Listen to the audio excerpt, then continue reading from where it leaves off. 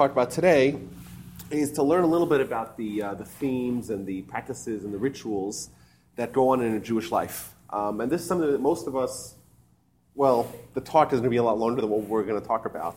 But a lot of the things that we're going to cover are things that we know, we're familiar with. Like we all know that there's a circumcision, and we know that we heard of the bar mitzvah, and we know that a little bit about the Jewish marriage ceremony. And unfortunately, most of us, I'm sure, have had encounters with death and bereavement, and that element of Jewish life and practice. So these are things that we're familiar with. And kind of like when we talked about holidays, like we didn't tell information about Jewish life that maybe perhaps we didn't know. But what we are trying to do is to maybe expose the meaning behind some of these ideas. And today, we're going to start with, when does life start? So this is a hotly debated topic. With this, like when we say the sentence, life begins at, and then we could argue, is it conception, is it birth, is when someone can start paying their own bills? I don't know. We're Jews. Life begins once you get out of... once you get your PhD. Either PhD, either doctor or law school. So what's interesting is that in Jewish writings, in Jewish literature, we find that life begins before conception, which I think is always a surprise. We find incredible statements in Jewish writings, Jewish teachings, that tell us some very interesting details about what happens to the child before conception, which is bizarre. Like, what is the child even before conception? And also, like, what's the relevance to us? Like, why is it important for us to know what happens to a child before conception? And how does that impact our lives? So what's the lesson that we could take from it? So let me give you guys the examples. I have two sources. These are both from the Talmud. Number one, we find like this. This is from the Talmud in Nida 16. It says like this. And the angel that is in charge of conception, the angel's name is Lila. Okay? The angel takes a drop of semen, brings it to God, and tells God, this drop, will this be someone intelligent or someone foolish, silly, someone not intelligent? I don't know what's the word for someone not intelligent. I guess foolish, right? Will this child be rich, wealthy, or poor? And will this child be strong or weak? And, however, will the child be righteous or wicked? That's not discussed. And the Talmud concludes, Hakol b'yedei shamayim, chutz miyirat shamayim. Everything is in the hands of heaven, aside from fear of heaven. This is a statement. So what does this tell us? Before conception, right, we're taking this drop, and we're determining what's it going to be. Is it going to be intelligent, or the grade on intelligence, on wealth, and on, and what's the last one? Intelligence, wealth, and physical might. What lesson can we possibly deduce from this? And additionally, by the way, I'll tell you guys a secret. Later on in the very same book, it asks the question, what does someone do and become wealthy? Ma ya'aseh adam v'yit asher. Which clearly it's indicating that there's something that you can do to become wealthy. But the previous Talmud seems to indicate that no, it's all predetermined. And what's the lesson for us? Like, okay, I'm 28, and I'd like to be wealthier, maybe, right? This is America, right? You got your green card, and I'm like, if you read this, it's a little bit deflating. But Adam's got $1 million. Not yet, but it's a little deflating. You're reading about, so everything that maybe I think is important, I can't become any smarter. It's already predetermined. God's already said, whatever it is. Wealthy or poor, it's already predetermined. It's kind of deflating. It's not inspiring. So we have this seemingly pointless instruction, narrative, and it doesn't seem to have any value for us. Okay, I'll hold that thought for a second, okay? Let's go to the other end of the Talmud. This is from the book of Sota, 2a, right at the beginning. By the way, Talmud starts with, all Talmuds start with page number 2. Very bizarre. If someone quotes the Talmud in page number 1, it doesn't exist. Very interesting. I don't know what the meaning behind it is. Huh? It's the cut, maybe, I don't know. But this is like ubiquitous. Across all Talmuds, they're all printed the same way. They all look the same way on the page, and they all start from page number 2. Either way, so page 2a, so it's the very first page of the Talmud, it says as follows. 40 days before conception, so we're going to seemingly earlier. It was all pre-conception. 40 days before conception, a bat kol, which is a prophecy, announces, bat ploni leploni, right? This child will marry the daughter of so-and-so. Bayit ploni leploni. What's the house that this person's going to live in? And sadeh plonit leploni. Which field is this person going to have?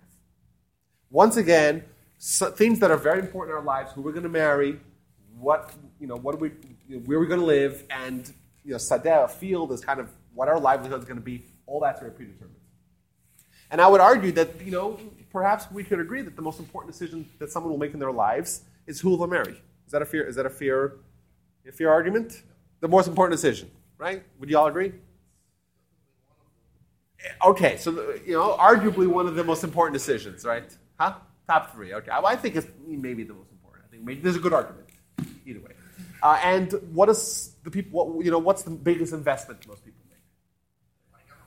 It's their house. And what do people spend the most time with in their life? It's their jobs. It's their livelihood. It's their career. And all these three things: who are you going to marry, and which house are you going to buy, and what field you're going to have, determined before conception.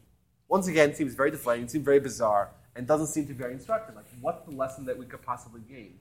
It's not like we could change it, right? None of us can dial back the clock to what happened before conception. We're trying to influence this angel whose name is Lilo. What does that even mean?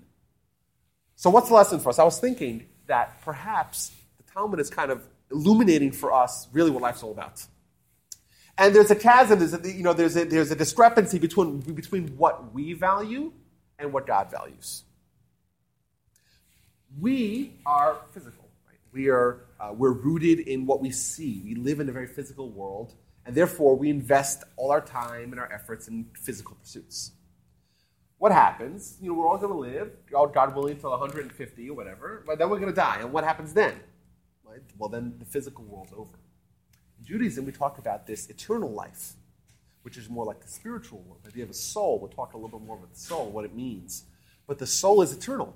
Right? Death does not extinguish a soul. There's nothing that someone could possibly do to destroy this power that we all have within ourselves. And in macro Jewish philosophy, we are being told that even though innately we are drawn to focus on the physical, however, what's lasting and what's really important, what's going to outlast us and our kids and, frankly, everything physical is our soul. And therefore, it makes more sense, bigger return on investment, to invest time in your soul. So the idea of becoming a better person, character.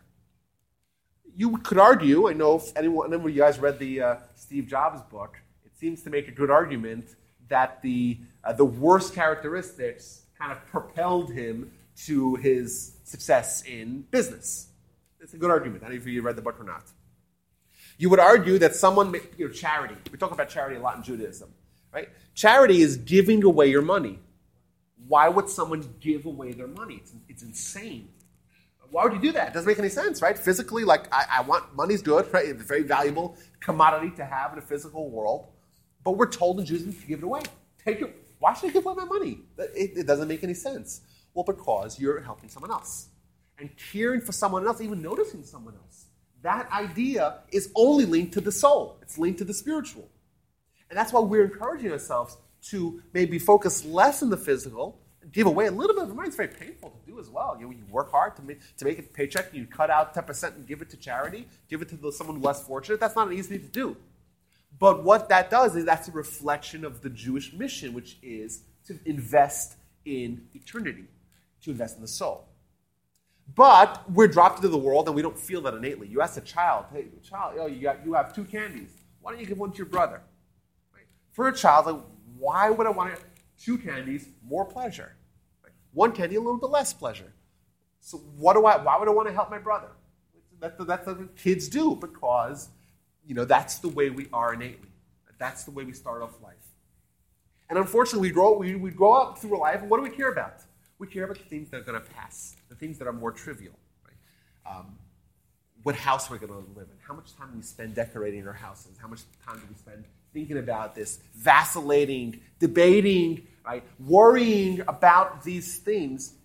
And the Torah is telling us, from God's perspective, those things are already done with. Those things are predetermined. Now, of course, those are not predetermined because we find the other Talmud that says, well, what could you do to become wealthy? So clearly, there is something you can do to influence your wealth. There is something you can do to influence your intelligence. Because there's another Talmud that says that as well. But these two ideas of the God's perspective, we find, and that can be very influential for us in our lives. So, we're told, before we're even born, before we're even conceived, the things that we value in our lives. So, number one was how much money someone will have, how strong someone will be physically, physical might, and how intelligent, intellectual prowess. These are all the things that we as bodies value. Everything that you could think of that your body wants will fit into one of those three categories. Right? Either it's physical, material assets, or it's physical prowess, or intellectual achievements. Everything fits under those three categories. And that's what we're focused on. That's what we're driven to try to attain. That's what we spend our lives working on. And then what happens? We get old and we say, oh God, I spent my entire life, this great opportunity, and what do I have tomorrow? What do I have after I die? You can't take those things with you. Even Arnold Schwarzenegger, when he's going to die, he's also going to be consumed by maggots. Right? But he had those great muscles. It doesn't matter. And the wealthiest person, maybe they could do it. I remember there was one lady who brought a Ferrari. She said she wanted to be buried in her Ferrari. So maybe with the exception of that woman, you really can't take much with you. You really can't. Like, you can take your material wealth with you. And you're intellectual. I think there's a great example, illustration of this idea. We have Albert Einstein. So Time named him the man of the century, the 20th century. We know that he had great intellectual achievements in a vast variety of scientific fields, which is incredible. But where's his brain now? No one knows where Einstein's brain now is. Well, so when he died, some dude in Princeton took his brain and sliced it up into 150 pieces. Oh, really? And then he sent it out. He sent it out to laboratories across the country, maybe even across the world, to investigate why is his brain so potent. By the way. Huh? No permission. With no permission, of course not. Which, to me, I was thinking this is like the greatest irony. Someone who arguably's intellectual achievements rivaled, almost anyone in the in recent history.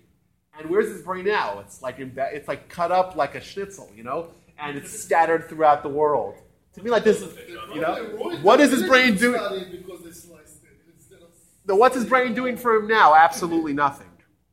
Now, I'm not trying to say that Albert Einstein was a good guy, and he was a Jew who had a very strong connection, to Jewish idea. He was offered to be the first president of Israel. He declined. That's true. He would go on to die a couple of years later. But either way, I'm not trying to denigrate Einstein. But to me, this is an illustration of the idea of that.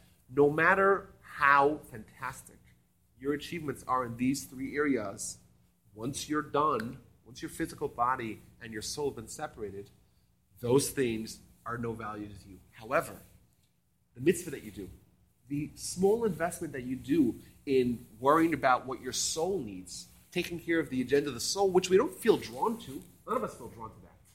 Right? It's not innate. If we did feel drawn to it, then everyone would just do mitzvahs. There would be no, there's no value, there's no meaning to doing mitzvahs if you feel drawn to it. But when we do a little bit of investing in that, we study Torah, we try to improve our character, we work on our kindness, and any one of those things that are linked to the soul, right? Then we are actually achieving something that's going to last. And the Torah tells us, I don't know what actually happens. I don't know what this angel means. The angel declares about the child. I have no idea what that means. I'm not, as a licensed rabbi, I have no earthly idea what this angel and why is he called Lila and what. But however, what I do know is that these are things that to us as humans, as bodies, we value enormously. And we focus on it enormously. And the Torah is telling us that from God's perspective, these things are not important. They're as if before you even get started your life, these things are already determined. It's predetermined and it's inconsequential, which to me I think is a remarkable idea. And perhaps I would make the argument that maybe that's why the Talmud told this to us. It's really teaching us a deep lesson about what our life is ought to be about. Because when we think about this, and it's a very unsettling thought. If you're unsettled by these words, then that's good. It means you're human. It's very unsettling to think that what we really value a lot is inconsequential. But when you think about it, it really is.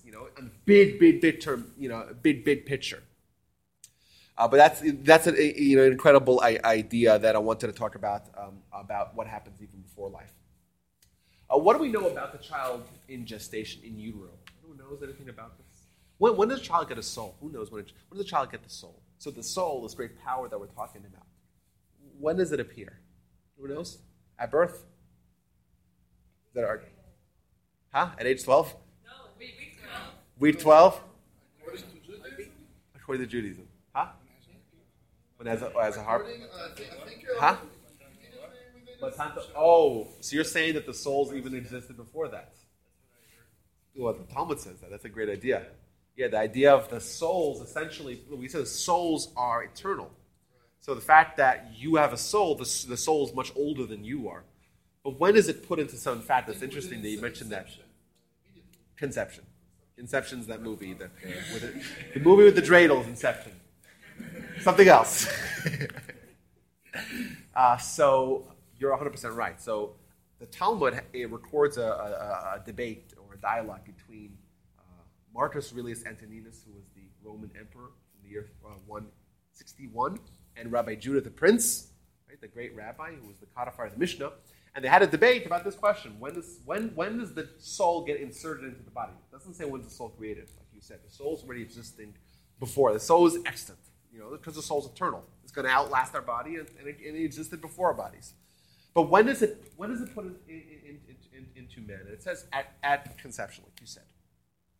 So we have, at conception, we have a soul, and throughout the gestation, we have this soul. What's the soul doing?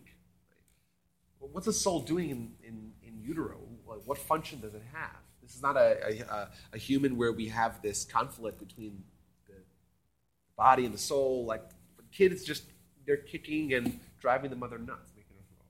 You're learning Torah. Booyah, how do you know that? Good job, Alexander. They're studying Torah. Where's that from? Do you know where that's from? I know that the angel teaches it that it hits him on the lip. Yeah, so this is a common misconception that the angel teaches the child Torah. The angel makes the child forget it. This is once again a crazy idea we find in Jewish writings. The child knows the entire Torah. As the child's about to be born, an angel comes, smacks the child in the mouth, and makes the child forget the whole Torah. Now, this is idea. This has been in Jewish writings for thousands of years. Yes, you never heard that? People say that the angel teaches the child Torah. That's a mistake. The angel makes the child forget it. So we have these 9. The child gets a soul at conception. He's got 9 months and change. In our case, it's like 10 months when my wife is pregnant. It feels like it sometimes. So the child gets this soul, and he's studying Torah for 9 months. How is he studying Torah? You tell me. I don't know. I'm asking the question. I'm just saying what this is once again from the Talmud. This is an ancient source. And remember, the Talmud, it's not writing fairy tales, it's writing deep lessons. It's teaching us a lot about life. And we're trying to work through the process of birth to earth, or even pre-birth to earth, of Jewish life. And we find these incredible ideas that seem to be very intriguing, very compelling. And what does it mean the child learns the whole Torah? And what does it mean the angel comes and smacks him in the mouth and makes the child forget it?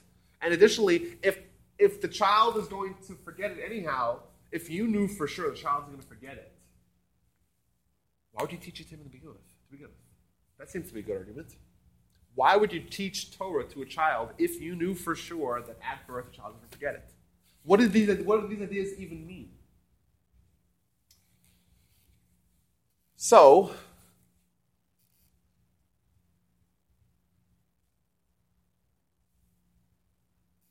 in some inside baseball here.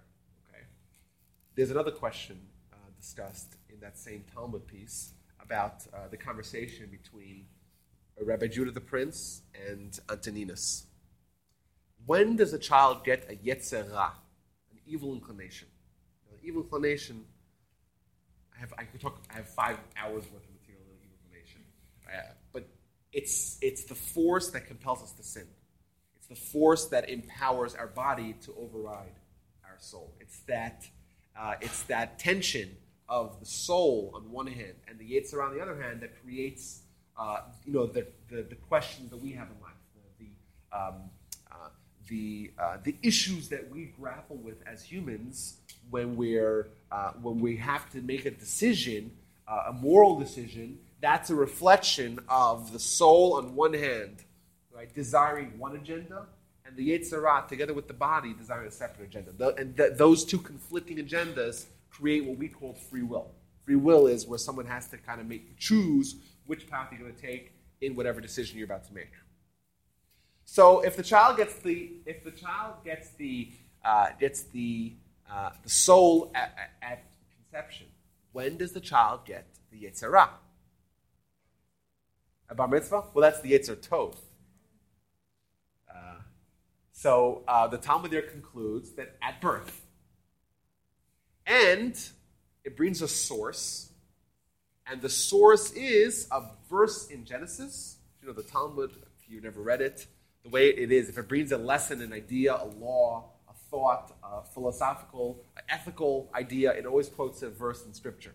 So a verse in Genesis, or anywhere in the 24 books of the Jewish Bible, it's going to quote a verse to substantiate that idea. So it quotes a verse in Genesis. The verse in Genesis says, "Lefetach chatat rovetz," which means at the entrance, sin crouches. So therefore, at the entrance of life, the child gets the Yetzer Ra. Now, the other place in the Talmud, so I know we're a little scattered, I know it's late here. I'll wrap it up a little. I'll go quickly through the textual intricacies. So we have the child at birth is forgetting the entire Torah and is getting Yetzer Ra. The problem is that the verse quoted in both of these places is the same verse. Thus, you have in the verse in the Talmud in Nida, the child gets the whole Torah at birth. It quotes the verse Lefetach chatas rovetz, at the entrance sin crouches, and the verse and the Talmud in Sanhedrin on page 91 that says the child gets the Yetzer Ra at birth quotes the same verse Lefetach chatas rovetz. And we know that if you're using a verse to tell you a law or an idea or a thought or an ethical idea, you can only use one verse to one law. So the commentators ask, wait a minute, how is it possible to use one verse in Genesis, sin crouches at the entrance, for two separate ideas? Number one, that the child gets the Yetzer Ra at birth, and number two, the child forgets the whole Torah at birth. So the commentators point out is that essentially only one thing happens. The child at conception has a soul. The soul innately knows the whole Torah. The soul doesn't need to be taught by an angel. That's a mistake we all made. We think, no, the soul knows it innately. The soul, like you mentioned, the soul is there at Mount Sinai. The soul at Mount Sinai sucked in the Torah. Right? It's there naturally. If the child has just the soul, the child knows the whole Torah. What happens? Fast forward 9 months later. At birth, the child gets the Yetzer Ra. Yeah, that's the old wives' tale. That this little indentation. The problem is that if you look at an ultrasound before birth, at 5 months, you see that the indentation's there already. Yeah, it's a nice thought. Yeah. So if we have just the soul, we know the whole Torah. As the child's about to be born, the angel comes and gives them the Yetzer Ra, gives them that force that counteracts the soul, that force that makes us desire this world and the physical world and not even think about the big picture and the eternal world, what's going to happen after we die. That's not a question that we ask. Why? Because who cares? That's out of our realm of vision. And that is the product of the Yetzer Ra. And that influences our soul and suppresses our soul and muffles and muzzles and mitigates and just suppresses the influence of our soul, and then we forget the whole Torah. It's not that the Torah was deleted, God forbid. It's just that the influence of the soul is now overwhelmed by the power of our physicality. Thus, what we're essentially doing, we're piecing together the various parts of Jewish writings that talk about what happens to the child before they're born, and we learn essentially what life's all about. We learn about what this conflict, this internal conflict that all humans, if you're a human, you have this internal conflict, this good and evil, this free will arena where you have to choose your allegiances. Are you going to be with the soul? Are you going to be with the eternal? Or are you going to be with your body? And that is a reflection of the physiological makeup of humans. We are a mix, uneasy marriage between a body and a soul, between the forces of the eternal and the forces of the physical. What's a body? You could, if you were to just take the body apart and just separate it by the various molecules that compose a body, you could buy it for like $5 at CVS. If you were just to take, just all the atoms, or we're 70% water, we're just a few gallons of water, and if you're just to distill the bones to what they are, it's nothing. If you drop a body in the ground, and you bury it, and you want to exhume a body after a few years, what do you find? You find nothing. It's earth, it's nothing. But we value it so much. And that conflict is what makes life meaningful. If we didn't have that conflict, if all of us were just thinking about our soul, well then none of us would have any urge or any inclination or any desire to do anything besides study Torah all day. Imagine, guys. All you would want to do, 18 hours a day, study Torah. That's what you would want, because that's the only thing that you would have, that you would accord any value to. You can't imagine, right? This, what? I can't imagine. Tens of thousands of people in Jerusalem crouched in a few hallways. Study Torah. They never go out anywhere. They only study Torah all day. No, but if you could isolate the power of your soul, that's exactly what your soul would want. Now, it's not like that. Why? Because you have a body and you have the Yetzer Hara. You got that smack really hard in your mouth, right? And therefore the soul is there, but it's overwhelmed. And if we were to say in one sentence, what is man's mission on planet Earth, according to Jewish philosophy? What are we here for? I would say it is to restore the state of my makeup, or our makeup, to the way it was before we got smacked in the mouth. Thus, that the soul is the only power that has any influence. We totally neutralized the influence of our body, of the Yetzer Hara. We defeated it, and now we revert back to the status of the child in utero, even if you ever heard this term, of Adam pre-sin. If you ever heard that term, Adam before the sin, that is a major, major concept in Jewish philosophy. What did Adam look like before the sin? And what changed after the sin? And whenever we mention the original sin, everyone thinks we're Christians. That's the automatic. But it's in the Torah, right? This is a very significant. What did Adam look like before the sin? He did not have a Yetzer Hara. He looked like the way every child looks like in utero. All he had was the power of the soul. He had influences that were external, like with the serpent, the snake. That's the external influence. But internally, his only internal influence that he had was out of his soul. Our goal, the perfect man, what does he look like? He looks like a child in utero. That the only thing that dominates his perspective, his consciousness, is his soul. The influence of the Yetzer Hara is totally neutralized. I could talk about this for so long. I don't want to bog you guys down here with interesting, relevant information, but Moses. Right? We know Moses wore a mask. Everyone knows that? In the movie, they didn't put the mask on. If you look at... If you... the Batman. Oh, that's right, because Christian Bale played Moses. Oh, nice. He just got, they swapped the... Oh, that's great. They just swapped the props. His costume. They just have to swap the costume. Either way, if you look at Exodus, the second books of the Torah, it talks about Moses, and he, Karan or Panav, his face was so bright that he had to wear a mask. We know that the Talmud says that Pnei Moshe ke Pnei Chama, the face of Moses was like the face of the sun. Jewish people couldn't look at Moses because he looked like the sun. You try to look at the sun, it doesn't work. Try to look at the sun, it doesn't work. Everyone tried that? Everyone tried to do the sun stare? Yeah, you ruin your eyes, right? It's because it's beyond. Moses' face was like the sun. He had to wear a mask the entire time. Moses was the one man in history that had managed to actually do this completely. To totally neutralize the power of his body, of his physical, of his Yetzer Hara, and to be totally dominated by the influence of his soul. It's shown forth, and if you were to actually try to see a soul, you wouldn't be able to look at it because it's from a different world. It's not supposed to have any interface with our physical senses. It's not physical. Like I said, it's eternal. It's something from the spiritual realms that is put into this physical world. But it's supposed to be suppressed there, and the Jews couldn't look at it to wear a mask.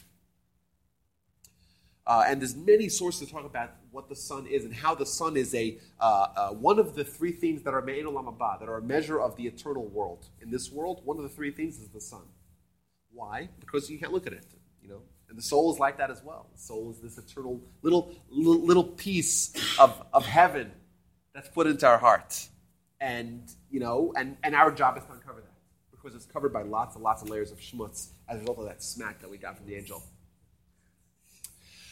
So this kind of like these ideas that if you just read them disjointedly, if you just read them, we have a child studying Torah and the angel, like what does these things even mean? But when you piece it all together, you find a worldview that is universal vision of what it's all about. When we talk about Torah, what's Torah? Torah is the tool that we use to uncover the power of our soul. That's simple as that. Right? Go back to the big picture. What's our mission? Our mission is to try to get back to that state. How do we do that? By neutralizing the Yetzer Hara. And the Torah tells us, give charity. Why would a human want to give charity? Doesn't make any sense. You're having less money. Why would you give away your money? Does that make any sense? It's like pouring money down the drain. Well, no, because doing that, you're empowering your soul and you're weakening your Yetzer Hara. The Torah has lots of restrictions on what you can eat and who you can sleep with, what you can do in Shabbat. All these restrictions, they are small little chinks in the armor that we create, links between us and our soul, and also, together with that, mitigating the power of our Yetzer Hara. Simple. Thus achieving the end goal. So if someone tells you, what, Rabbi, I don't believe God really cares about if I eat milk and meat together. Doesn't make any sense. That's an argument that I've heard countless times.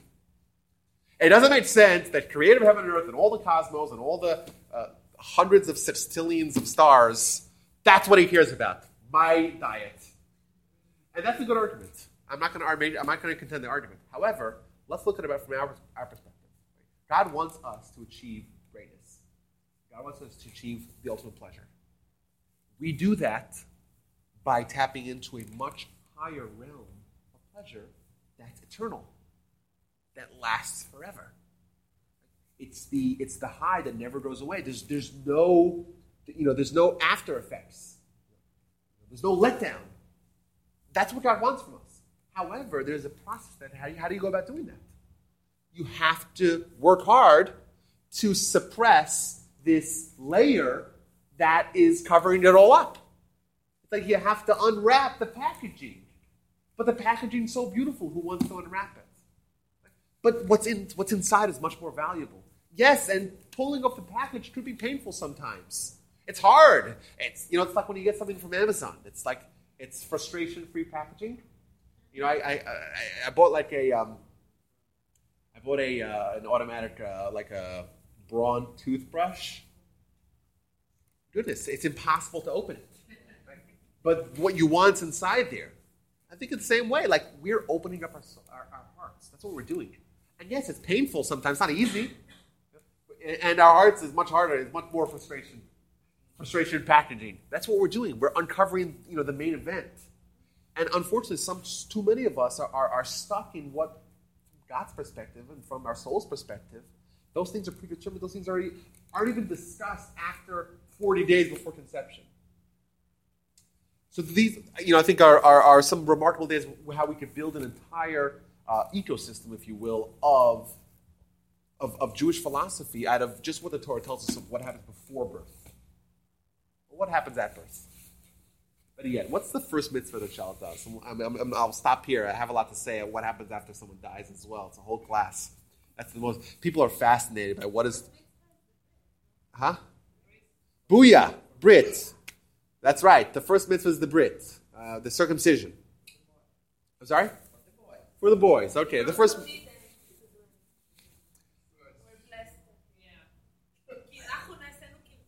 That's right. That's right. So,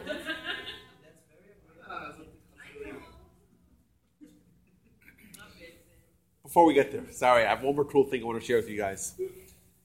Talmud tells another of the crazy things that happened before. As the child's about to be born, it says that they make him swear. There's an oath that every one of us took before we can remember. There's an oath, and I'll read you what the oath says. Be righteous and don't be wicked. That's how it starts. And everyone has to swear this, all of us. And even if the entire world tells you that you're righteous, in your mind, view yourself as being wicked. You have room to improve. Okay? You should know that the Almighty is pure, the angels are pure, and your soul is pure.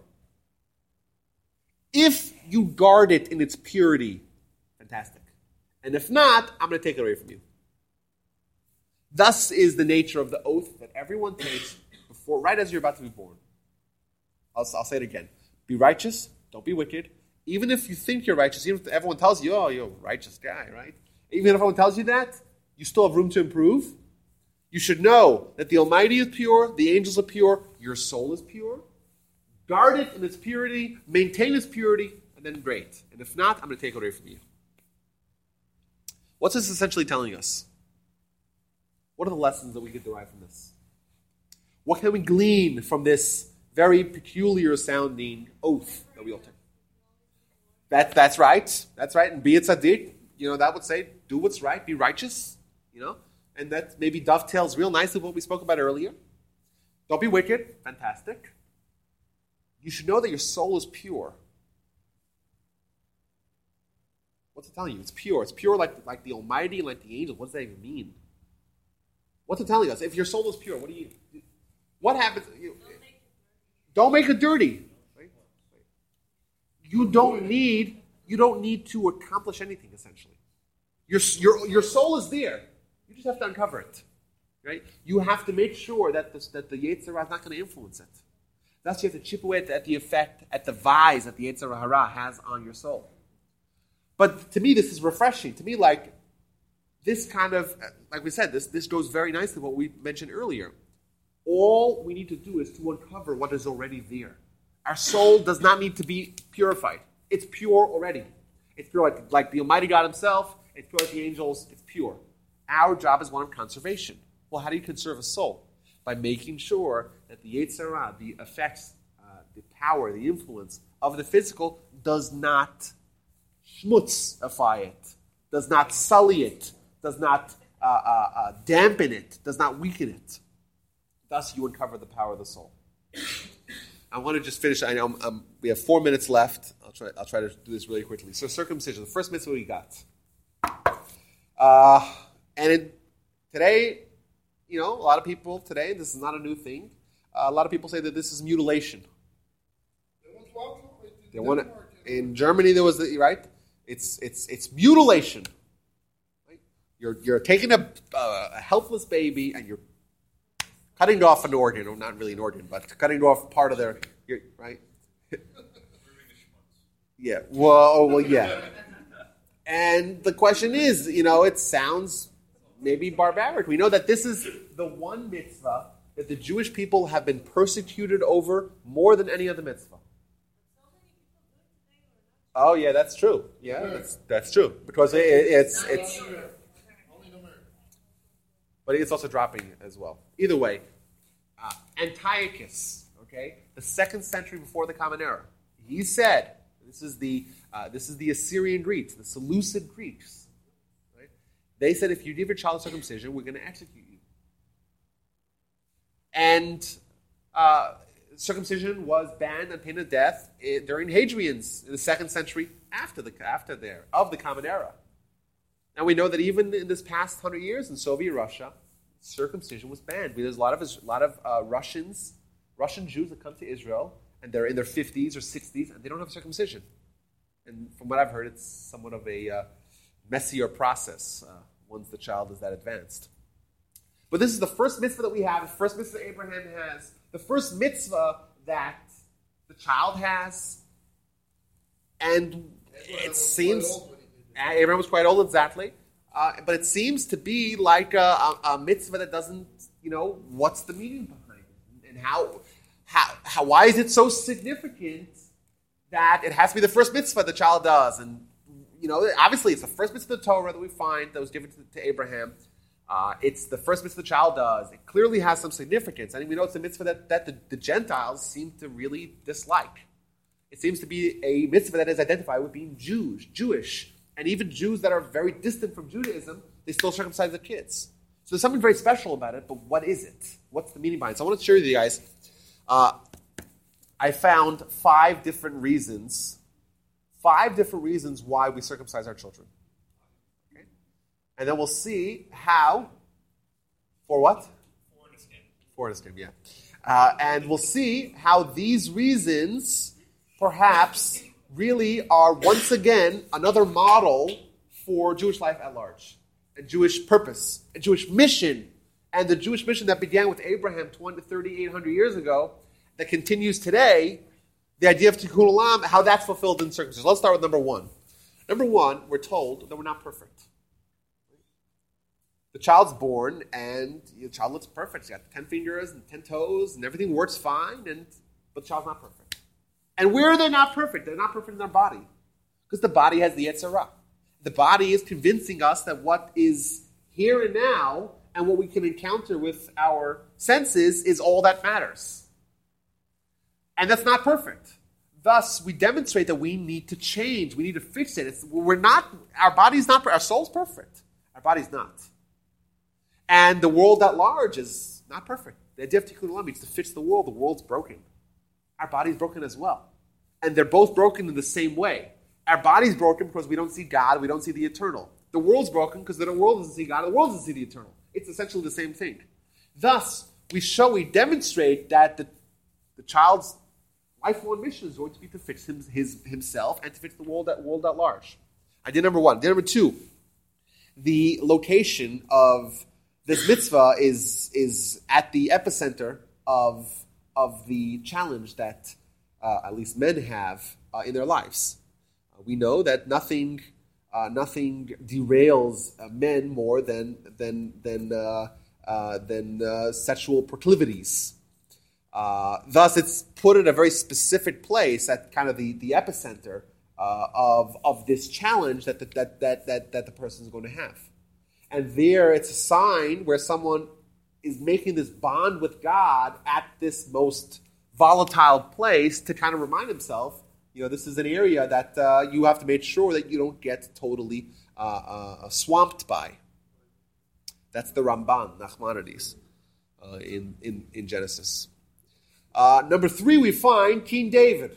This is a great narrative about King David. This is the Talmud in Menachos, I think it's 43 or 44. And it says King David was in a bathhouse, and he got very depressed. Why? Because he says, I have no mitzvahs. The bathhouse, there's no mitzvahs in a bathhouse. By every Jewish door, there's mitzvahs, not by the bathhouse. He's not wearing his tefillin. He's not wearing his tzitzis. He's not studying Torah. He's like, I'm devoid of mitzvahs. And then it says he looked at his brit milah and his circumcision, and he was happy. This is a mitzvah that's always with you. It's like branded into every Jew is this mitzvah. Thus, the other idea is the idea of confidence. It's always with us, and we have to remember God at all times. And it's a mitzvah that accompanies us at every stage of our life. Number 4, if you notice, I don't want to get too detailed into the anatomy, but we're all adults here, right? What, Josh? Now when you start talking about I'll show you the picture later. So the Brit Milah ceremony is essentially two parts. There's the removal of the foreskin, and then the skin is pulled down, and it exposes what's called in Jewish writing the crown. That's right. Or the atara, really. Atara. The idea being, and this is an idea that's very, very widespread in Jewish writings, the idea of our mission in life is to bring out the crown of God. It's to expose God's glory in ourselves. When we expose our soul, we're exposing the spiritual, and we're bringing God to the world. And remember, God and our soul were compared; they're both pure. Right? If we expose our soul, by dint of that, we expose God. We bring the crown of God to the world, to ourselves and to the world. Thus, this mitzvah demonstrates really what mitzvahs at large are supposed to do. And lastly, it's the brand of a Jew. And this is Abraham's mitzvah. Abraham got this whole mission started. Abraham is the father of our ideology. Abraham was the first one to start this process of tikkun olam. We talked about the 2,000 years of chaos last time. Right? Abraham was the one who started the process of reversing the chaos. If you didn't hear the class, sorry. It's a whole class on Jewish mission at large, tikkun olam. But Abraham was the one who introduced this idea. We're continuing the Abrahamic mission. And this was the mitzvah given to Abraham. And in fact, we find two insanely striking teachings, both from the Talmud. Both of them very similar. It says that Abraham sits at the doorstep of Gehenna. Gehenna, we'll get to that's more of what happens after someone dies. But Abraham is sitting there at the doorstep, at the entrance, and he does not let anyone that has a circumcision come in. In another place, it adds as follows. It says, if someone sins so horrifically that they need to be cleansed, they have to take a foreskin that was from a baby that died before they were born. They got to slap it onto that guy and let him in. Very bizarre, right? But what it's essentially telling us is that this idea of a Brit Milah is something which is continuation of God's relationship with Abraham.